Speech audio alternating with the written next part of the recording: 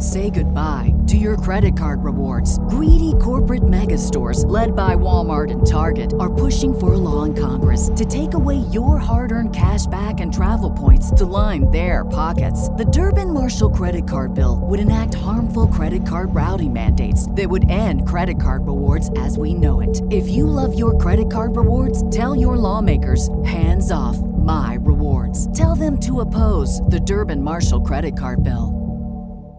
The following is brought to you by the Social Suplex Podcast Network. This is John Silver, lead recruiter of the Dark Order, and you are listening to All Things Elite.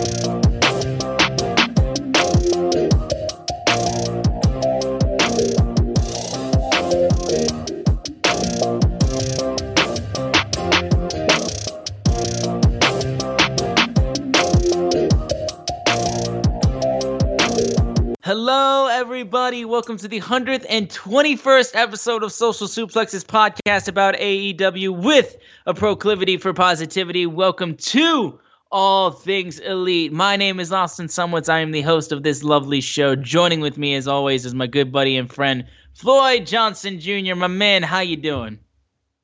I am doing well. This is the first week of having college and NFL football. I'm excited, and I just got through watching WWE Raw. Pause, skip about a minute if you don't want spoilers, and new WWE champion Etor. I think his name is Etor, aka Big E. Big E Langston. He lost his last name. But yes, he cashed it in on a somewhat injured Bobby Lashley to become your new WWE champion.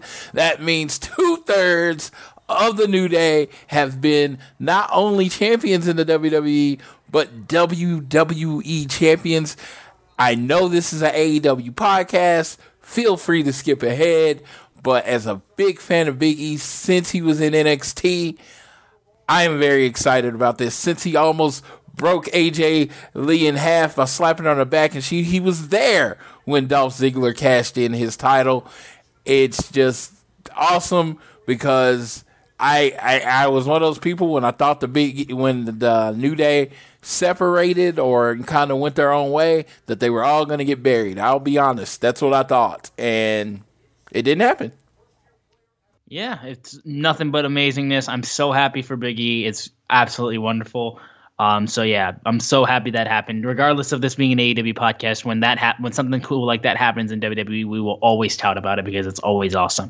I'm also just kind of panicking off the side because I have Monday Night Football on, and I might lose fantasy football this week if Justin Tucker, the kicker of the Ravens, makes anything right now, so I could be in a lot of trouble. So you will probably get my raw reactions while we're doing this AEW podcast because I just can't look away from it. But regardless of that, because that's a side thing, we've got a lot to talk about.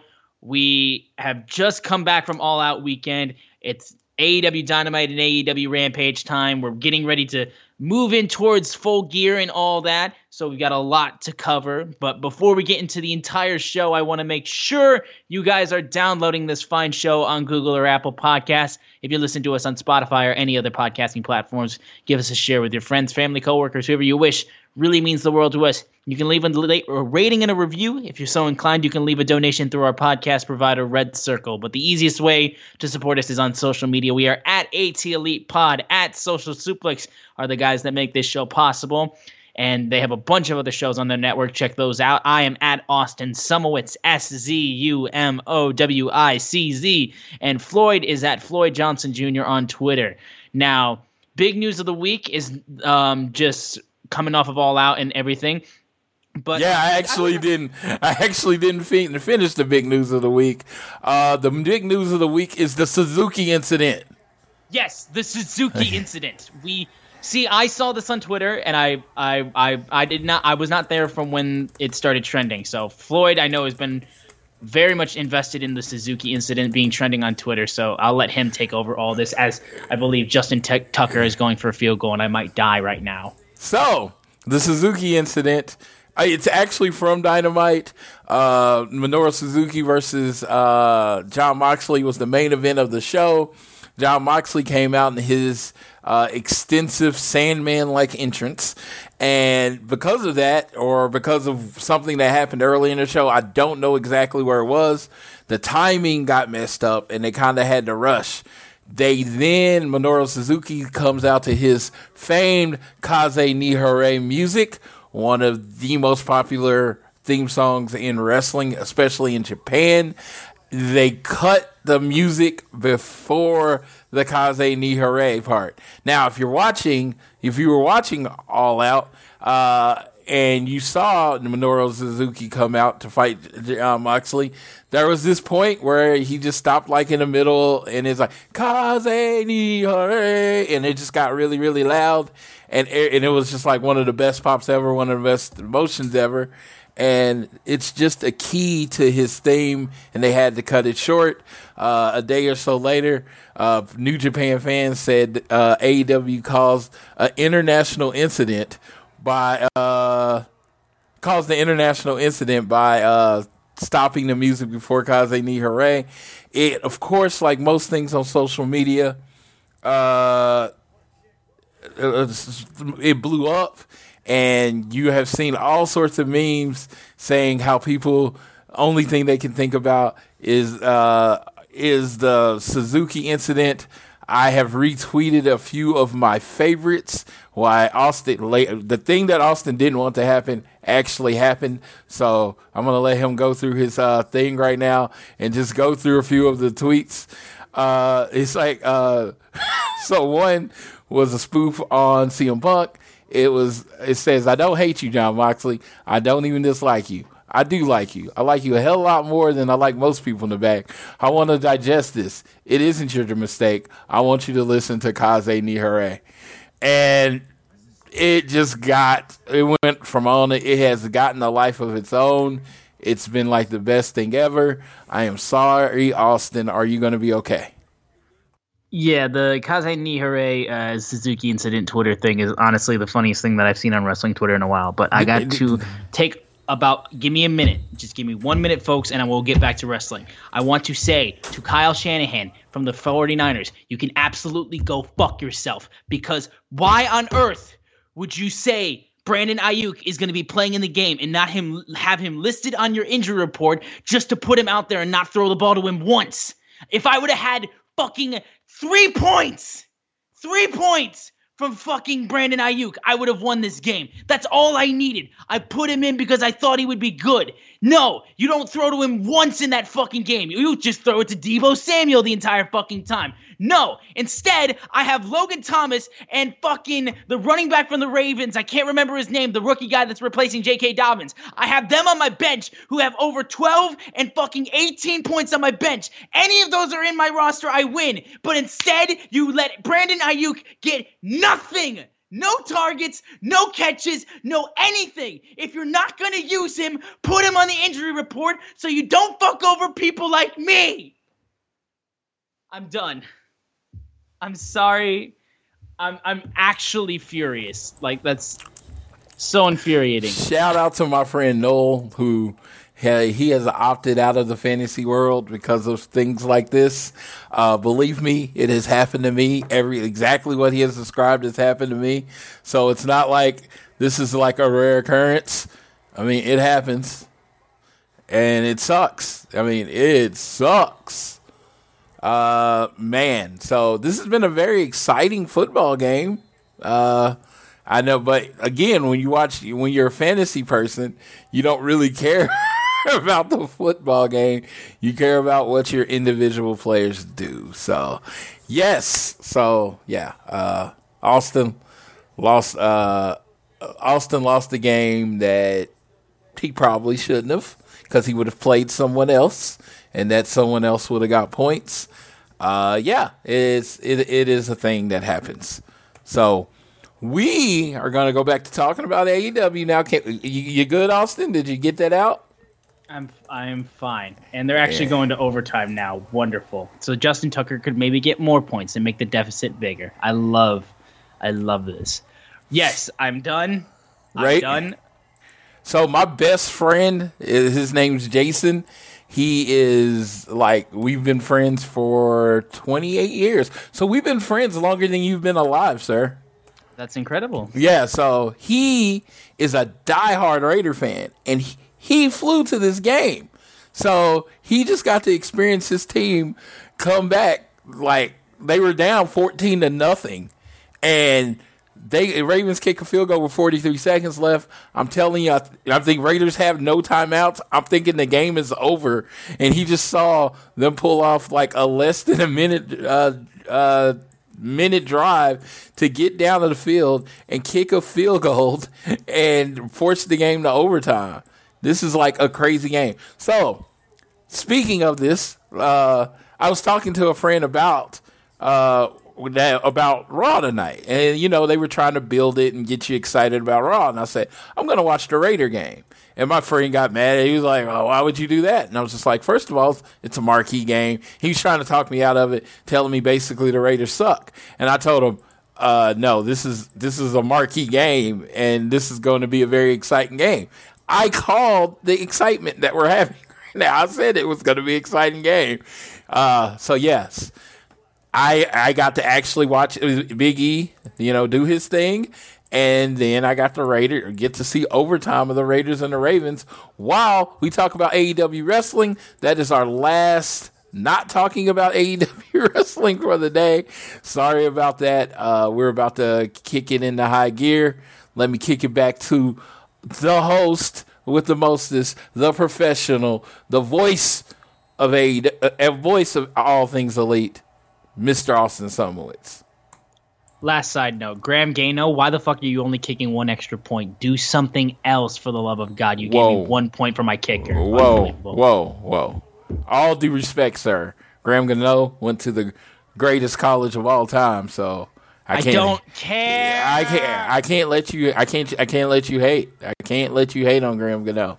Moving on. We're going into AEW Dynamite Jon Moxley Homecoming, which was a really fun show and we literally were getting teased with Minoru Suzuki wrestling in AEW, so it was a wild show to be prepared for. We kicked things off with Malachi Black. That's one way to open up a show, facing off against the natural Dustin Rhodes. And once again, we had Floyd on the side being like, well, who is the fall guy that always gets his ass kicked that ends up bringing the man Cody back? It's Dustin Rhodes. So I know Floyd had some thoughts going into this match. Malachi Black has just been on a roll, just messing everybody up that's close to Cody, and he's just been a beast. He's been awesome. This match especially was really good. Dustin Rhodes is still great. I mean, every time he has a strong singles wrestling match, he always looks great. Every time he appears in stuff that's not singles wrestling, it's fine, and I'm all for it. But anytime you can get this man into a really emotional singles wrestling match, I think Dustin just always knocks it out of the park. He always does well. This is not the typical start that you get from AEW. Normally you get more high spots compared to more storytelling stuff, which is I think what you got a little bit more with this. But Dustin just had a lot of injuries just being piled onto it. I think he had a knee problem that was going on the entire match. I especially loved the way that Malachi Black was able to get the blackout. I think that's what he's calling it. Regardless, they're just calling it the spinning heel kick at this point.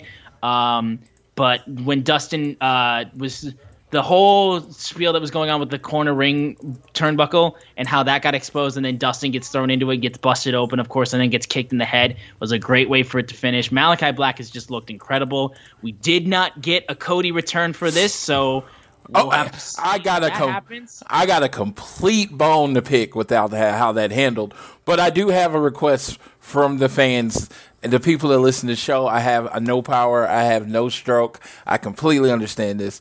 But when Dustin wrestles, can we please stop this "you still got it" chants? The dude wrestles every week. Did he lose it? I can see when CM Punk got it after not wrestling for 7 years. I can see when an old guy goes away and comes back. But Dustin is a regular part of the roster. Why are we chanting "you still got it" at him?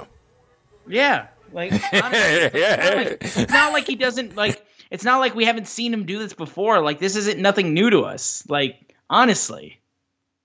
It's Dustin, I think, he literally got the "you still got it" after that insane one-on-one singles match against Cody at Double or Nothing. And at that point, it's like, there's no need to chant "you still got it" because he already proved he never lost it. Yes, that man is one of the trainers, and he's one of the reasons the women's division has been gotten so much better. They've talked about it. He's a trainer. It's in his blood. He's called the Natural for a reason.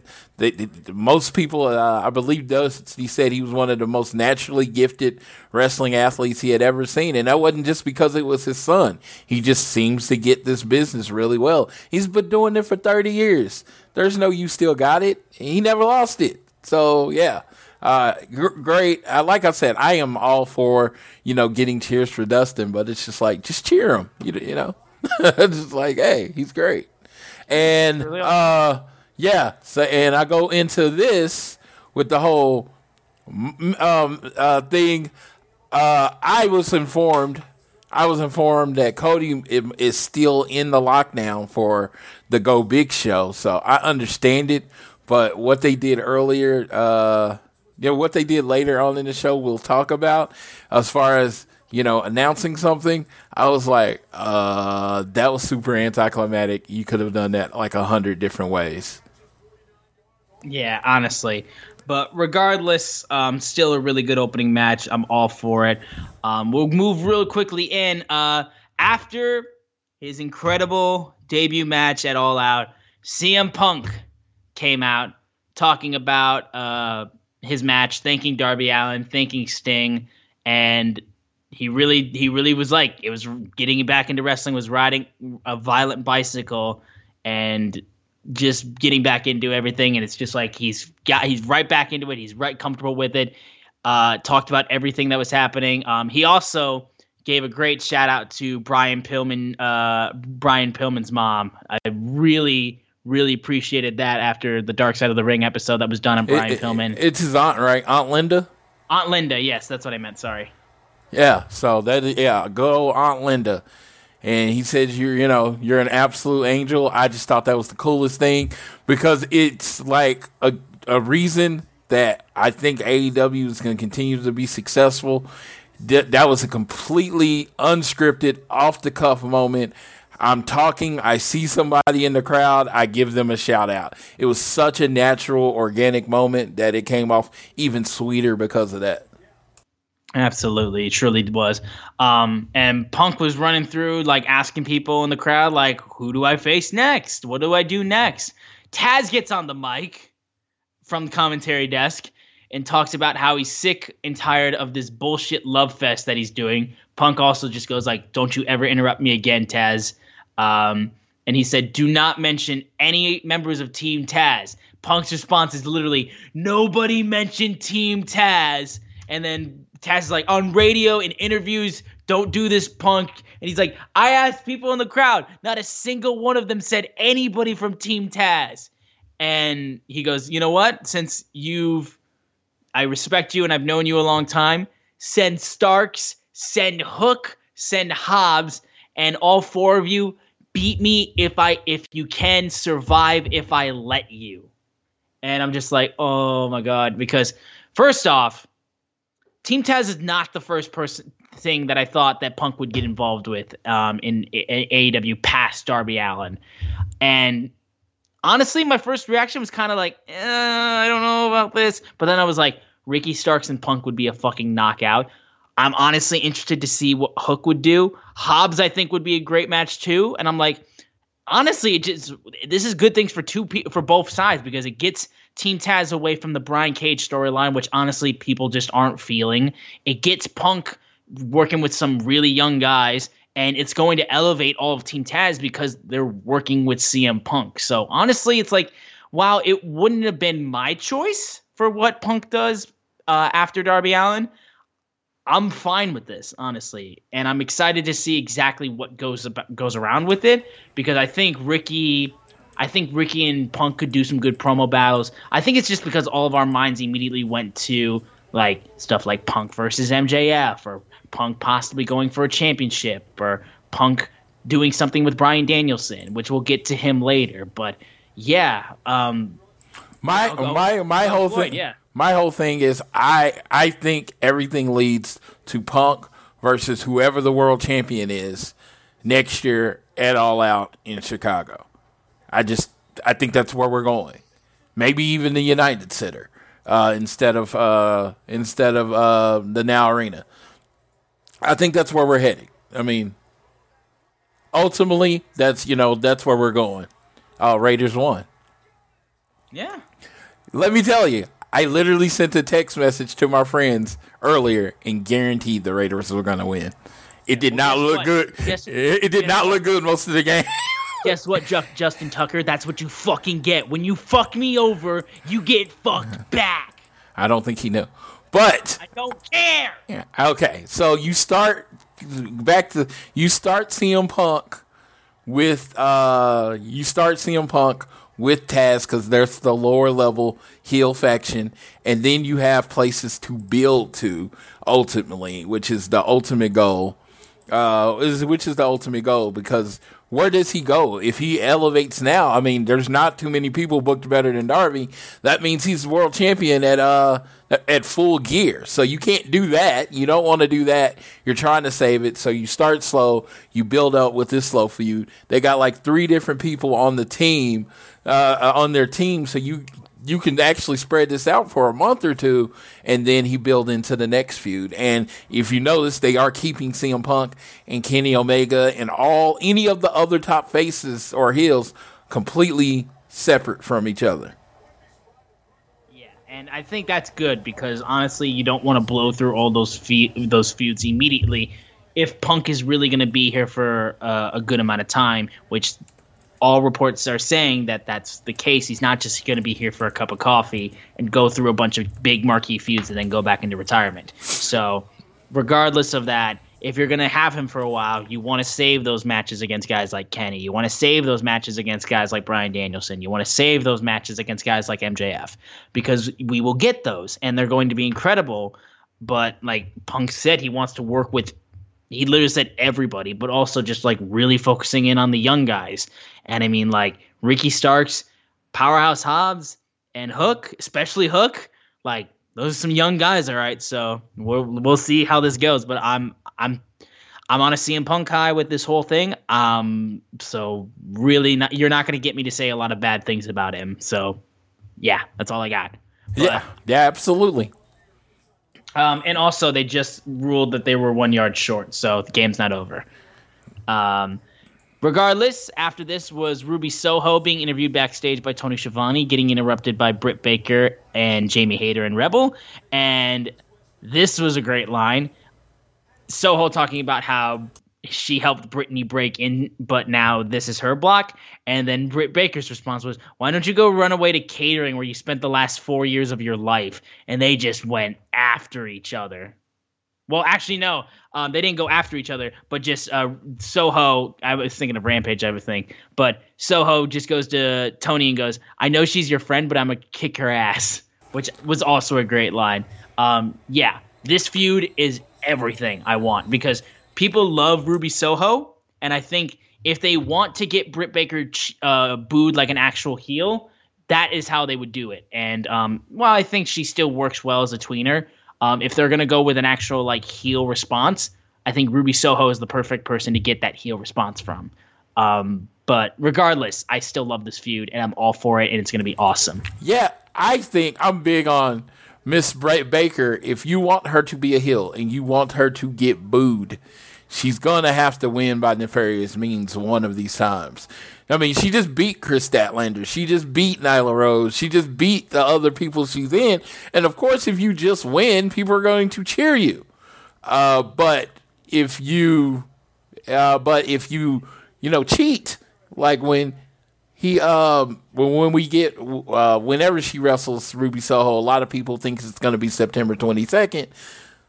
Britt's got to cheat to win. I mean, that's what heels do. I know people get tired of the heel. Oh, they got to cheat. I just want to see this guy beat that guy. That's not really how wrestling works. You know, you need to get the emotion. You have to do things that bring emotions to people.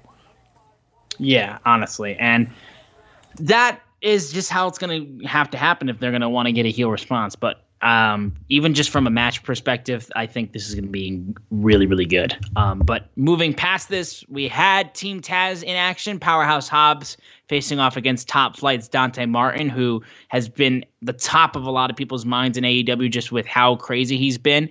This was a really strong match. Dante Martin had a lot of good spots, but I think there was a point where Powerhouse Hobbs got maybe a little bit gassed near the end. I especially love, though, when Powerhouse Hobbs grabs Dante Martin in midair and then just proceeds to throw him into the post and then just give this mean mug face. Hobbs would end up winning with the spine buster to get the win. And this was good, I think. This was solid. There some stuff I think could have been done better if we're getting on a technical level, but I think this was still good. I appreciate that Team Taz is starting to actually rack up wins on Dynamite, actually, and on TV instead of just getting them on Dark and stuff like that. So I really do appreciate that.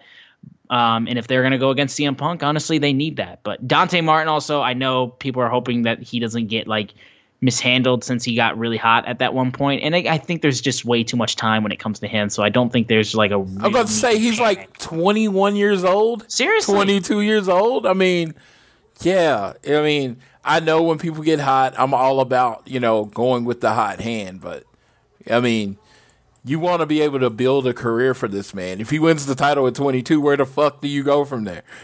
It's where do you go? It's I mean, you could put him in a match with Kenny and Kenny could win. Again, where do you go? Snatching failure. Oh, my God. Yep. Did you just see what happened?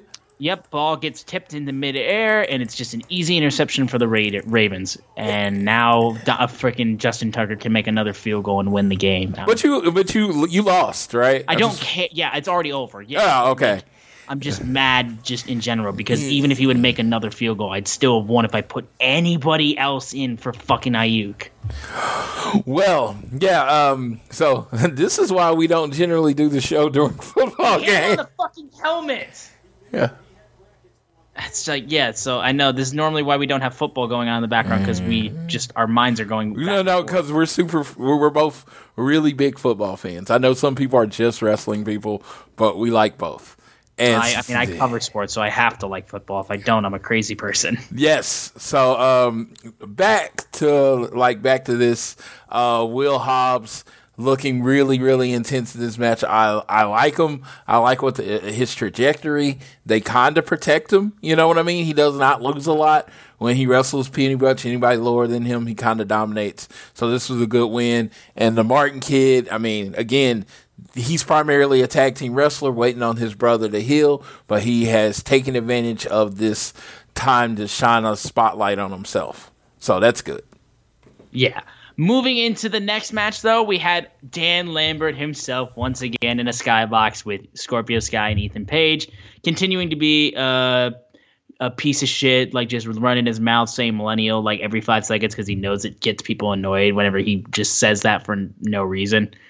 And he had another good promo. Honestly, it's this is good. I still like what Dan Lambert's doing, but we need to actually see Scorpio Sky and Ethan Page do stuff coming up a little bit closer. Because if it's just Dan Lambert talking over and over and over again, and we're not actually seeing him and Men of the Year doing anything, I think it's just kind of that's it. But this was again, Dan Lambert still does great. I love Scorpio and Ethan, so yeah, I mean, nothing really much else to say. No, the one thing I'd say, it's just so funny. He loves to scream the word millennial. Millennials, all the time. Millennials are 40 years old now. Mm-hmm. I'm like, I think he's supposed to be talking like Gen Z, or he's trying to talk to young people. Like, I mean, let's see, Dan Lambert. Let me throw Dan Lambert, American Top Team, in here. He's what, a few years older than me. I mean, I don't think he's that old. I can't find his age, but Dan Lambert's not that old, you know. So it's just like when he says millennials, he's kind of talking about people slightly younger than him. He's not talking about you, Austin, because you're not a millennial. No, So, I like I said, I'm in the middle of like Gen Z and all that. Yeah, yeah. It's just he's the old man screaming into the wind because I just don't know. I'm like, who are you mad at here, sir? Who are you mad at? Yeah, but. Moving on from this, though, we got a tease with a Matt Hardy and Orange Cassidy tease of a possible like hair versus hair match. It seems like, or something to do with Orange Cassidy possibly getting his hair cut by Matt Hardy. Which okay, and literally Orange Cassidy's response was whatever, because of course it was. So we'll see how that develops, because that's really all we got with that. But we got to talk about probably the most talked about thing in the entire episode of Dynamite besides what happened at the end of the show. MJF. Okay. So MJF lost to Jericho. So now he kind of like, they immediately decided, you know what, let's move him away from Jericho, since I think Jericho's going to take a break right now from being on TV. It seems like, unless he's doing commentary. But he cut probably his most vicious promo since being on TNT. Just the most despicable, vile, awful things you could say, including mocking Linda in the front row and fucking Brian Pillman Sr., to the point where Brian Pillman Jr. had to come out and defend him and the city of Cincinnati. And Floyd, do you want to like kind of run through all the stuff that MJF said? Because I think he just said way too much. Oh, dude, he talked about he called her Methany. What did he say? Methany. He used Methany, her. yes. Yes, he called his sister Methany and talked about her drug problems and her baby, basically saying she doesn't know who the father is. I mean, he went on and on, talked about his dad. Like, someone brought this up, and I gotta tell you, only thing I can answer is it's the power of MJF, because he said things 10 times worse than what Max Caster got quote unquote suspended Yes, for. honest to God, yes. But he can't be touched because everybody accepts that this is MJF's character. Like, everybody accepts that that's the Maxwell Jacob Freeman experience. And no one other accepts that for the other Max. But this was the heelish of heel promos. Like for me, for somebody that grew up on stuff, people saying vile stuff like this, Roddy Piper, all the things like that, growing up with, it didn't even scratch the surface. But when my friends who weren't raised like that started breaking down what he was saying, I was like, oh, yeah, that is bad, isn't it? Because I'm desensitized to a lot of it. And yeah, this was a killer promo. I actually went back and watched it again because, like I said, I watched it first and it didn't really, affect me. It didn't move my needle one way or another. And so that's crazy. MJF, he gets it. And literally the only difference is no one on the internet decided to start a crusade against him. That's it. Yeah, that's literally it, honestly. And I'm like, seriously, if they did, MJF probably wouldn't be on TV this week. But, people just accept that's who MJF is. You have to build that kind of cachet. And, he's made fun of people in wheelchairs. He makes fun of everybody. If you ever get a chance, there's a YouTube documentary called Building MJF or Maxwell Jacob Freeman. Watch it. This dude's been the same. It has not changed. Yeah, no, he's been the same person every single time he does stuff like this. And yeah, we expect stuff like this from him, so that's why like no one really rose too much about it, or we're calling for his head, because I mean, like, it's calling the kettle black. Like, what else did you think was going to happen? So anyways, after Griff Garrison and MJF beat up on Griff Garrison and Brian Pillman Jr. with Wardlow, which also teased a possible Wardlow turn right then and there, but not yet. We're gonna get it eventually, but even still, I'm waiting for that. I'm truly waiting for that. There's touchdown Raiders. Raiders win. There we go. It's over. And I was convinced no one wanted to win this game. yeah, really nobody wanted to win this game, but there it is right there. Wide open pass. Then we got the debut match in AEW on Dynamite for Ruby Soho facing off against Jamie Hayter. And it was good. It was really good. Ruby Soho gets the win on Jamie Hayter. And after the match, she gets kicked by Britt Baker, Rebel, and Hayter. And Riho comes out to save. But then Chris Statlander comes out to save, and then they retreat. Yeah, I like this a lot. Seeing Riho come for the save honestly made me smile because I didn't expect her to do it. And yeah, Jamie Hayter, I think, also has a lot of upside too. I think seeing her more will honestly get a lot more people on her side for like, oh no, she's actually really good. But Ruby Soho is looking really, really good in AEW. This was a good match. You kind of tell they weren't super familiar with each other. Jamie Hayter, since we've been back, since she's been back, the Jamie Hayter thirst has grown online, myself included. Yes, the thirst is real. So yeah, that moment where she finally has enough of Brit shit and turns on her, I don't know if it's like 6 months from now, a year from now, the pop is going to be massive because she has a fan base. And, already she has loyal minions. So you should have saw her line at the Fan Fest. She's got a crew. So match was good. She's serving her purpose right now. I'm really loving the brick by brick mentality of the women's division. And these are 2 bricks added over the last month that is going to help build this division. All right. Well, after this was the trios match between the Pinnacles, FTR, and Shawn Spears versus the Dark Orders, Evil Uno, Stu Grayson, and John Silver. This was another really good match, but honestly, the only thing I can even think of is what happened after, which was when Shawn Spears pinned John Silver with the Death Valley Driver, and it was all because of miscommunications from the Dark Order, and then Evil Uno shoves John Silver, and then they start fighting amongst each other. And Anna Jay and Ty Conti are just watching as these guys are just falling apart. And honestly, this did exactly what they wanted it to do, because I was like, Anna, you got to get in there and fucking fix this shit, because I cannot deal with these guys falling apart at the seams. I'm like, please, for the love of God, get these people in therapy, because I can't have the Dark Order falling apart. Like, I just can't have it. It did what it needed to do, honestly, because I don't like seeing the Dark Order fall apart, because I think they're great. And and also big win for the Pinnacle too. I'm glad that they racked up a win with Shawn Spears and FTR, because I think the Pinnacle needs a little bit more gas, just to give them a little bit more extra push towards being a formidable faction. But regardless, yeah, this made me sad. Yeah, didn't really make me sad. It was great.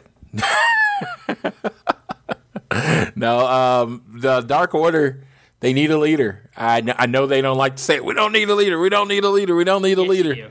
Yeah, I mean, it's obvious that's where this story's going. I don't know who the leader is going to be. I don't know if it's going to be Adam Page. I don't know if it's going to be one of the rumored wrestlers coming.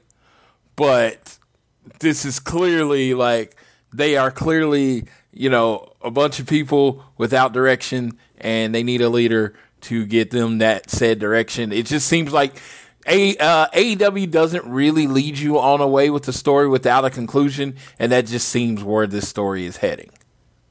Yeah, and I think really it just... I just thought they've needed it for a while. I thought they were directionless for a while. I mean, very true, but I mean, like, that was directionless when they weren't doing stuff with Hangman. When they were doing stuff with Hangman, they had a direction, but now that Hangman's on break, they didn't have a direction, so this is really all they could do. In reality, this is exactly what they had to do for them to give them something while Hangman was out, since he's technically become their leader, just not officially. But regardless, doesn't make it less sad when I see it happen, because I'm like, why? Yeah. Uno, you're a Twitch streamer who plays video games. Why are you shoving Johnny Hungy? Like, don't do it. I'm all for Anna J being the leader. I've been very clear about that. Number 99 for number 1, but yeah, that's not happening. Whoever they put in the position is going to have big shoes to fill, because there are very, very few wrestlers, people, personalities loved more than what Brody Lee was. Truly. We then had a few backstage segments. First off, we had Tully Blanchard saying he wants Shawn Spears to face Darby Allin next week.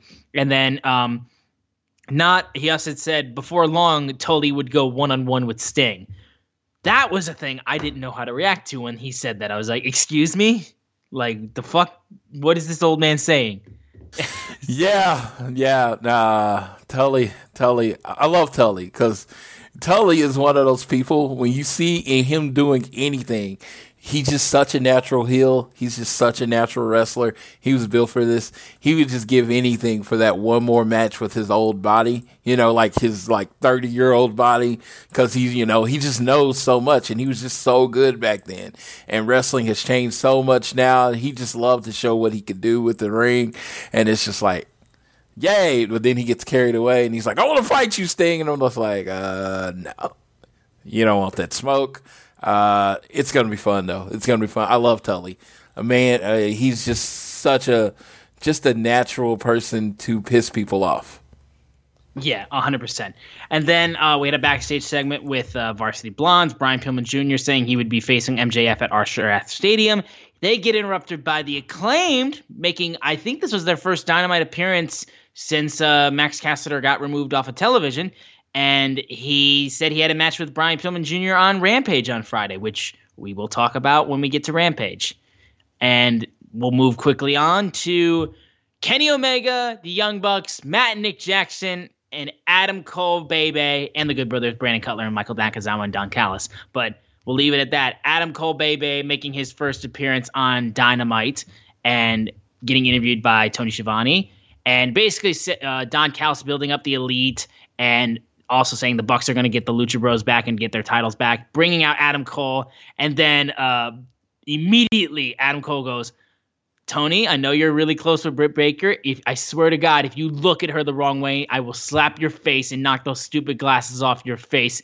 Get out of our ring, nerd. He kept calling him a nerd, which was just great. And Adam Cole talks about how AEW seems to be the greatest professional wrestling company in the entire world, and it's because of everybody in the ring. The Elite is once again complete, and he builds up everybody and says how great everyone is. And just wait until next week when I make my in-ring debut, and you'll see how elite I really am. And then Bryan Danielson's music hits, cuts off Kenny Omega once again at the like they did at the pay-per-view, and they goes like, "Hey guys, let me have some room for a second. I have a new guest I need to talk to." They get in. Danielson steals the mic away from Omega and goes, "Do you guys want to see Bryan Danielson fight Kenny Omega? He's telling me that doesn't work that way here, but you're the greatest wrestler that's ever lived. You're afraid to take this match because you know I'm better than you. I will kick your head in, and you are not on my level."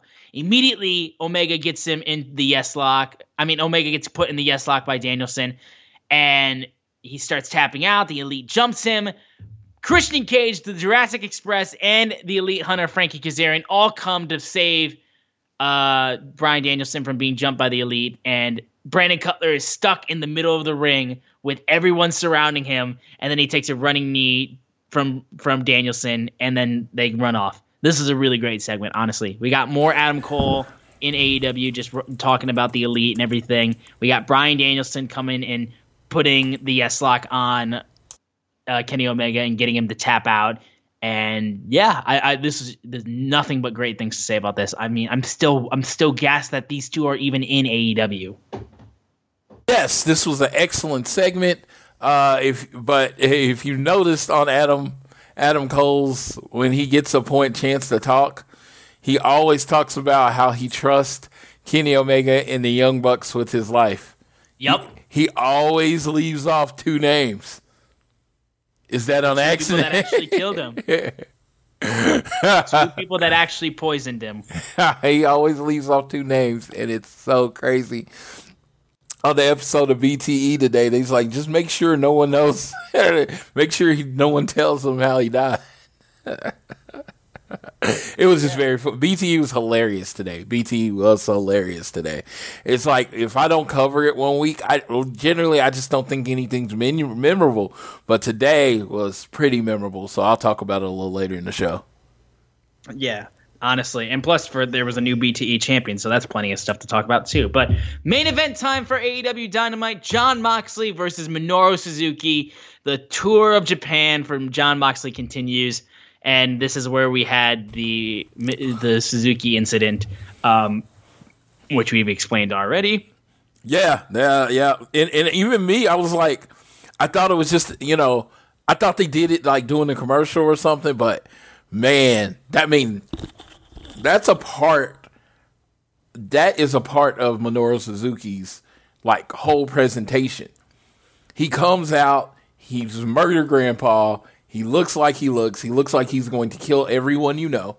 He looks like, I use this common phrase, but he looks like the guy in like a Yakuza movie that they don't send unless you're going to die. You know what I mean?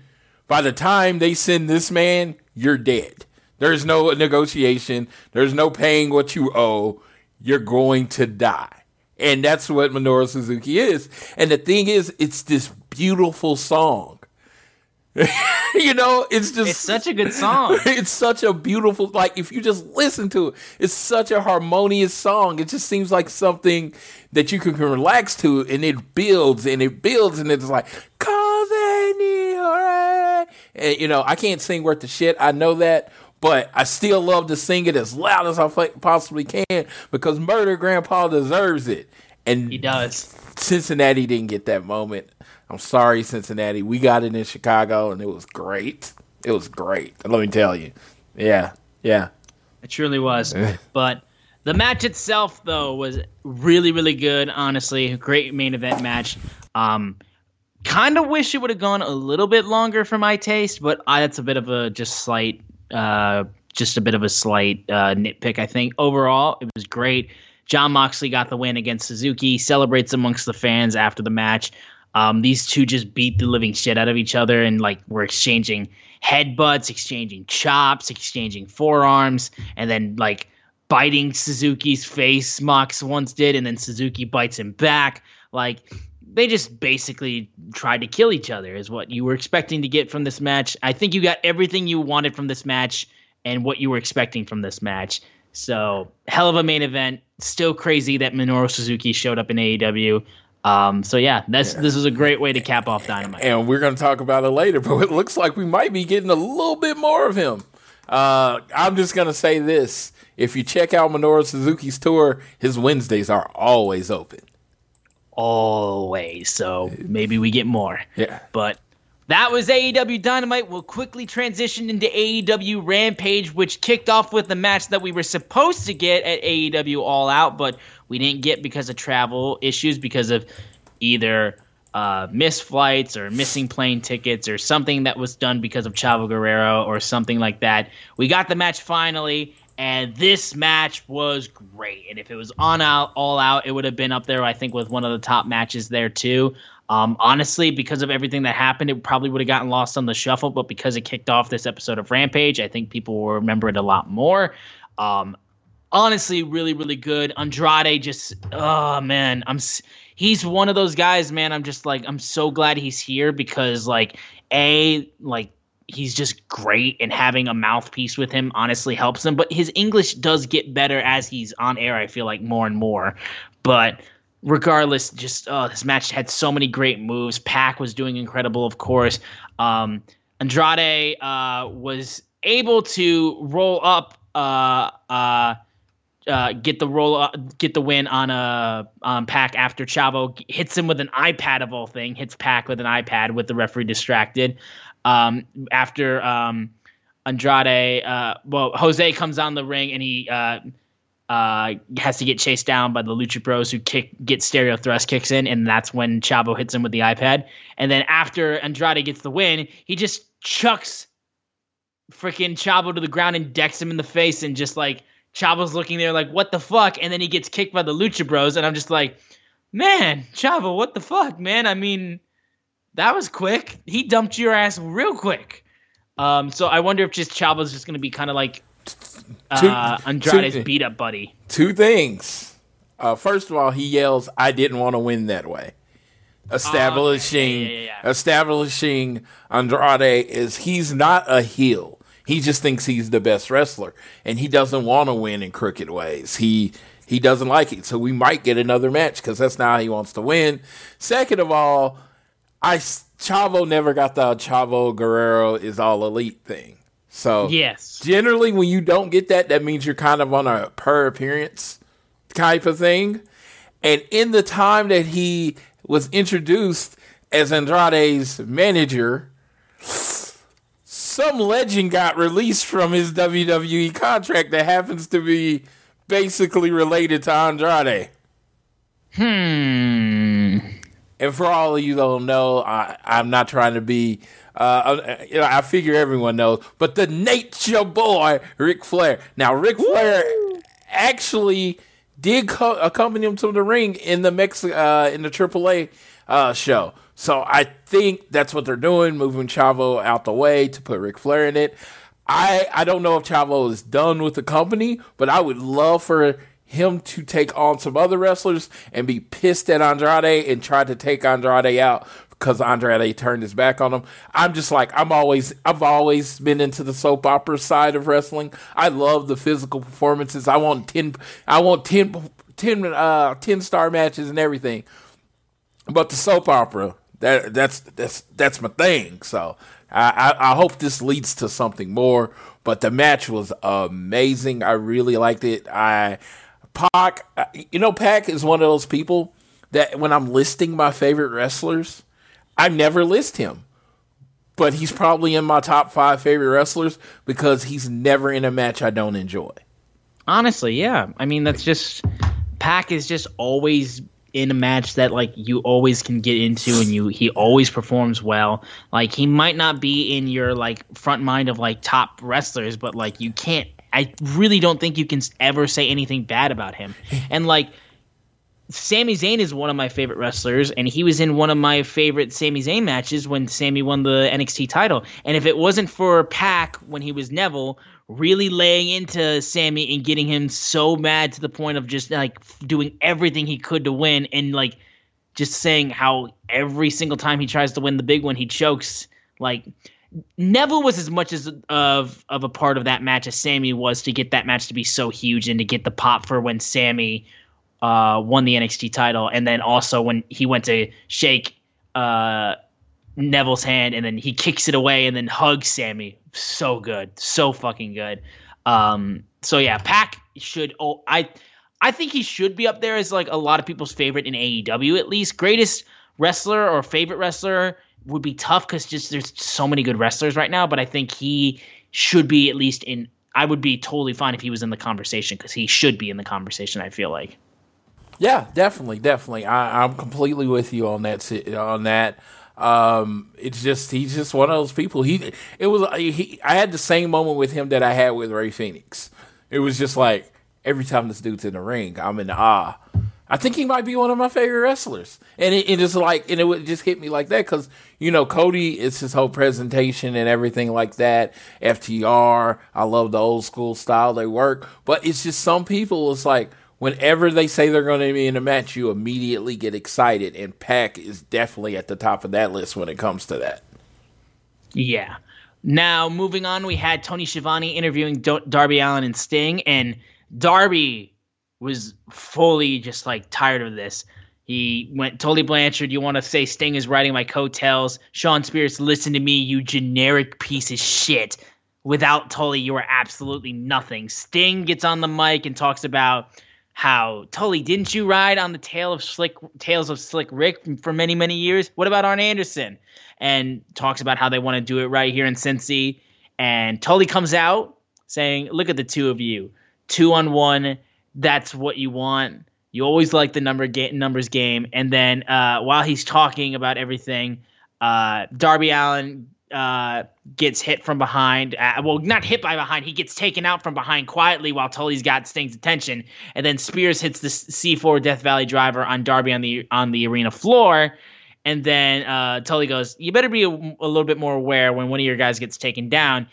Sting looks for Sean Spears and looks for everyone. He's already out of the crowd. And they just outsmarted Sting. Darby got beat up because of it. This was a good segment. If we're really going down the route of Tully versus Sting, I mean, okay, I don't know about that, but like, this does a good thing of getting Sting and Tully going at each other. I just like the match is what's got me concerned. I don't think we're going to actually get Sting and Tully maybe in a match, but I don't think they're going to be in the ring very much. And you know what I mean? It's just going to be like, it's there for the nostalgia. It's there to get a crowd pop, but it's not there. It's not there to. It's not there to put on a 5-star match. They've always been good at using their legends. Just look how Sting has been used. The one match Tully was in. Just they are good at protecting their legends. And so, like, if this was happening somewhere else, and we all know where I'm talking about, but I'm not going to say it. But if this was happening somewhere else, you would have a legitimate concern. Because they might do a buckle bomb on, a 60-year-old man, and that's stupid. They're going to protect their guys. Yeah, and they should. They really should. But anyway, moving on from this, we had a video package with Adam Cole and Bryan Danielson just going about these two guys and how they are in AEW. Adam Cole once again saying, I trust Kenny Omega with my life and he trusts me. But he did say he trusts the Young Bucks with my life, and they trust me in this video package, though, I would say. So and the person that he's been leaving out is the Good Brothers. Oh, the Good Brothers. Because I thought you meant the Young Brothers. No, Young Bucks are the ones that killed him. They're the ones that killed him. Okay, and they got confused in my statement. I was just saying he keeps leaving the Good Brothers out when he talks about who he trusts and who he loves. He leaves the Good Brothers out, and it's just like, maybe it might not be enough room for them in the Elite. Possibly. Now, the Elite is complete, but it might be a little too heavy, if you get what I mean. Yeah, seemingly so. Bryan Danielson is told, well, Adam Cole talks about how Christian and Bryan Danielson are special. There's a reason why the people respect them so much, but the difference is they think they're going to be able to keep up with guys like me. I'm not even in my prime yet, and I will wipe the floor with Bryan Danielson. And then Bryan Danielson's response in his segment was talking about how the way the Elite acts, the way the Elite dresses. Sounds like to me they're people who are insecure. So I'm not exactly going after all of the Elite. I'm going after one member, and it's Kenny Omega. I know how great Kenny is. I've seen how great he is. I've heard about how great he is. But I just want to get in the ring and wrestle. I would love for it to be Kenny. I would love for him to be my first match. If he doesn't want to step up, there'll be somebody else. Everybody in AEW is hungry, so let's go. And shout out to Adam Cole for stepping his shoe game up. You can't come in there with some weak ass shoes. You got to come with the Jordans. He came with the Jordans at the game day, and it was like they had the best shoe game in the world. So hold on just a second. Keep talking, sir. Yep. Well, we'll move quickly into the trios match between AEW Women's Champion Dr. Britt Baker, DMD, Jamie Hayter, and Rebel versus Chris Statlander, Rio, and Ruby Soho. Continuing off of Dynamite after the breakdown that happened at the end of the Soho Jamie Hayter match. This was really good too. I mean, you got to see all 6 of these girls in action. And like, well, I think we give Rebel more of a valet response. I think she does show that she can still wrestle. But these 3 are all really, really good. I enjoyed this match. I think this was good. Once again, Ruby Soho was able to get the pin, and Rebel was the one who was 100% going to take the fall. Pele kick gets the win. Honestly, the fact that the Pele kick is going to be her finisher, it seems like, is kind of cool. I dig that. But yeah, another big win for Ruby Soho. Once again, really going after Dr. Britt Baker with this one. I love that we got to see Chris and Riho team. I didn't think we'd actually get to see them on the same team together. But this was cool. This was a nice trios match with everyone I think that the fans are 100% behind. So, yeah, I think I don't really got much else to say about this. This was good. All right, yeah, this trios match, I thought it was really well done. You had 3 people on one side that were strong, and then you had Britt with her 2 basically pin eaters, so you didn't know who was going to end the pin. It made sense that it was Reba, a.k.a. Rebel, because, that just made sense for her to be the one that loses the match. Ruby Soho getting the pin was perfect. I thought Rio was really good in the match. Stat, she was fine. It's just like you can kind of get lost in the shuffle. So, yeah, I just thought it was a really good match. I was going to bring this up. They kind of reverse shoot Rampage, and it's so interesting to me because they basically do the main event first and then work backwards. Yeah, it seems that way a little bit. Yeah, and it's just like for me, it's just like it's such a different way to watch TV because I think people are going to get that and they're going to start checking out after the first match. So I think the end of the show is going to have to be a little stronger. I don't think Brian Pillman and Max Caster can be your main event. Yeah. It's in Cincinnati. I get that, but I don't think it can be your main event. Yeah, let's get to that. Because honestly, this was an interesting choice for main event. Max Caster versus Brian Pillman Jr. for the main event. Which we haven't seen Max Caster wrestle on Dynamite or on television, I should say, for a very long time. And Brian Pillman Jr. would wrestle in a singles match. They had a good response, crowd reaction for Brian Pillman Jr., which was good. I think Max Caster did really good as well. I mean, people forget before that whole one rap that he got in trouble for. Caster was building up a good head of steam when it came to how he was building up in AEW, and I think he had because of that now he's kind of had to regain the momentum that he had, but he still is good. I honestly think. Anthony Bowens does really good, just being his hype man and really good at playing the guy on the outside to really mess with the match so that Max Caster can do evil things. The match would end up finishing with Brian Pillman getting the win after Caster tried to get the mic drop elbow off the top rope. And Brian Pillman Jr. wins the match. He won with Air Pillman, which is with Air Pillman, which is his dad's move, which I thought was kind of cool. And again, it was in Cincinnati, so I do see in a lot of ways why it makes sense that I do see in a lot of ways why it makes sense that he was quote unquote the main event, because you get this feel good moment as you go off on the air. It's that's all great, but it's just for a casual fan, they see Brian Pillman versus Max Caster as the main event. It's am I watching Dark? Yeah, I mean, that's the thing. It's it just kind of felt like it was backwards a little bit. I don't mind it being the main event. It made sense, and plus, the match finished with Bowens coming out, blindsiding Pillman. They beat up on Brian Pillman Jr. Then Jon Moxley comes out to even the odds. So that that was at least a way to kind of like send the crowd home, like with one of the top guys in AEW, aligning himself and like giving a little rub to Brian Pillman Jr., which I think is great. We may be getting stuff with Moxley doing stuff with the Acclaimed possibly in the future, but regardless of that, this was a good match, a good AEW Rampage, but it really felt like that Pac and Andrade match to the main event of the show. It really felt like it, and I think just because the finish was going to be, the show was going to end with Andrade pushing and knocking down Chavo. I guess they wanted something with a little bit more of a bang to finish off, and Jon Moxley was who they wanted to like send the crowd home happy. I get that, but like, I don't know, man. The match just felt like it was big enough that it should have ended the show. Because the one thing Tony said, and this is just straight from Tony Khan, is that it was going to be equally a good a show as Dynamite.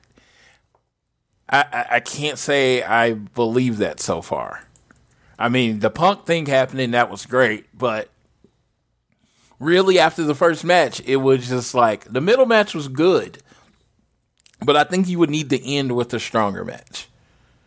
Yeah, and I think that even if you reverse them to a point, I don't know, but it just felt, it feels like the B show. A little bit, yeah, just a little bit. And I know they don't want it to be like that, and they gave us a really great match to be on that show. But and again, it's still the show that CM Punk returned to and all that. But like, we got to see a lot more of like Dynamite level stuff, because like, I mean, especially if they're gonna go ahead and move Dynamite to TBS, like the plan is stating, like, we're going to need to really make sure that like Rampage is doing its job if it's going to be the TNT show, and down the line Dynamite's going to be the TBS show, because like we don't want to like kill the audience that we already have, like that don't switch over to TBS and stuff like that.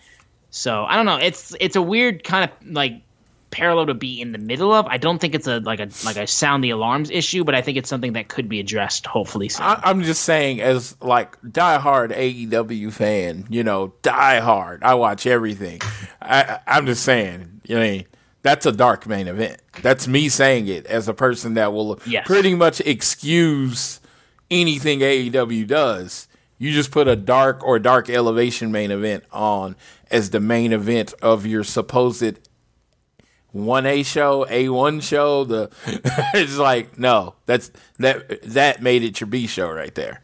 Like, Pillman hasn't reached main event status yet. Max Caster, even though he is like came back leaving more over after leave, like the being suspended for the rap actually seemed to make him more over, and that's all great, but it's just like, yeah, they're not ready for that spot yet. I'm just, like I said, I'm just trying to be like, not impartial, because I don't claim impartial, but I'm just trying to give a fair criticism. Yes. But that was AEW Rampage, though, so I think we can move in real quick. We'll do our preview for AEW for this week. All these matches have been confirmed for Rampage, for Dynamite, right? This isn't on Rampage, or some of these matches on Rampage. These are all Dynamite. Yeah. This is all Dynamite, so we have confirmation that CM Punk is going to be on commentary for this episode of Dynamite. We're going to get Jade Cargill in action against Layla Hirsch, which I think is going to be a banger.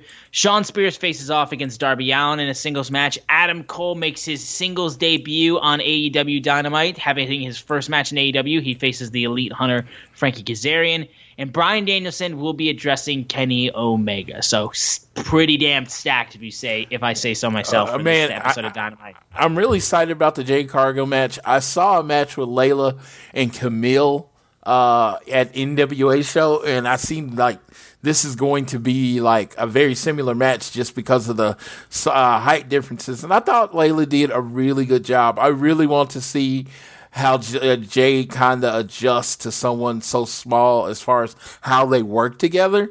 I think it can be good, or it could be really, really, really bad. Yeah, but I have high hopes for it. No, I have hope. I have high hopes because I just think there's enough veteran presence in the locker room to kind of walk them through to get a good match out of them. But I was just like, man, the contrast in height with Jade being so green, I mean, if everything doesn't line up right, it could fall off the rails. Yeah, a little bit. But we have one little headline that we can talk about in our side news stuff. We'll talk about that real quick, and then we'll wrap up the show. Okay. Let's see. What was my headline? I actually got a couple. I got a couple headlines. First, now Dark, not Elevation. Elevation will still be recorded, apparently, like before the shows, before Dynamite and stuff like that. And when they do Rampage Live, you'll still get Elevation.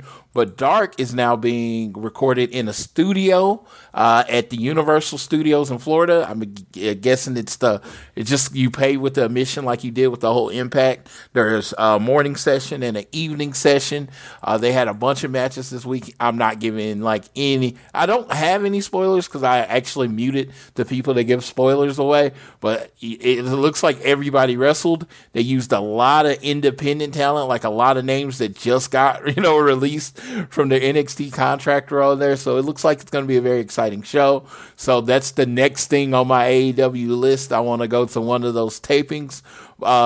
Another thing I wanted to bring up, but I did not put on the list, is like Dynamite last week, the Fallout show. 1.3 million viewers. And the biggest thing is that it beat Raw in the 18-49 demo with a .453 rating, 681,000 people to 678,000 people. So by 3,000, it's basically a tie. I mean, but, as the AEW fan, we're not calling it a tie. We're taking our victory lap because less than 3 years in, they were able to take care of that.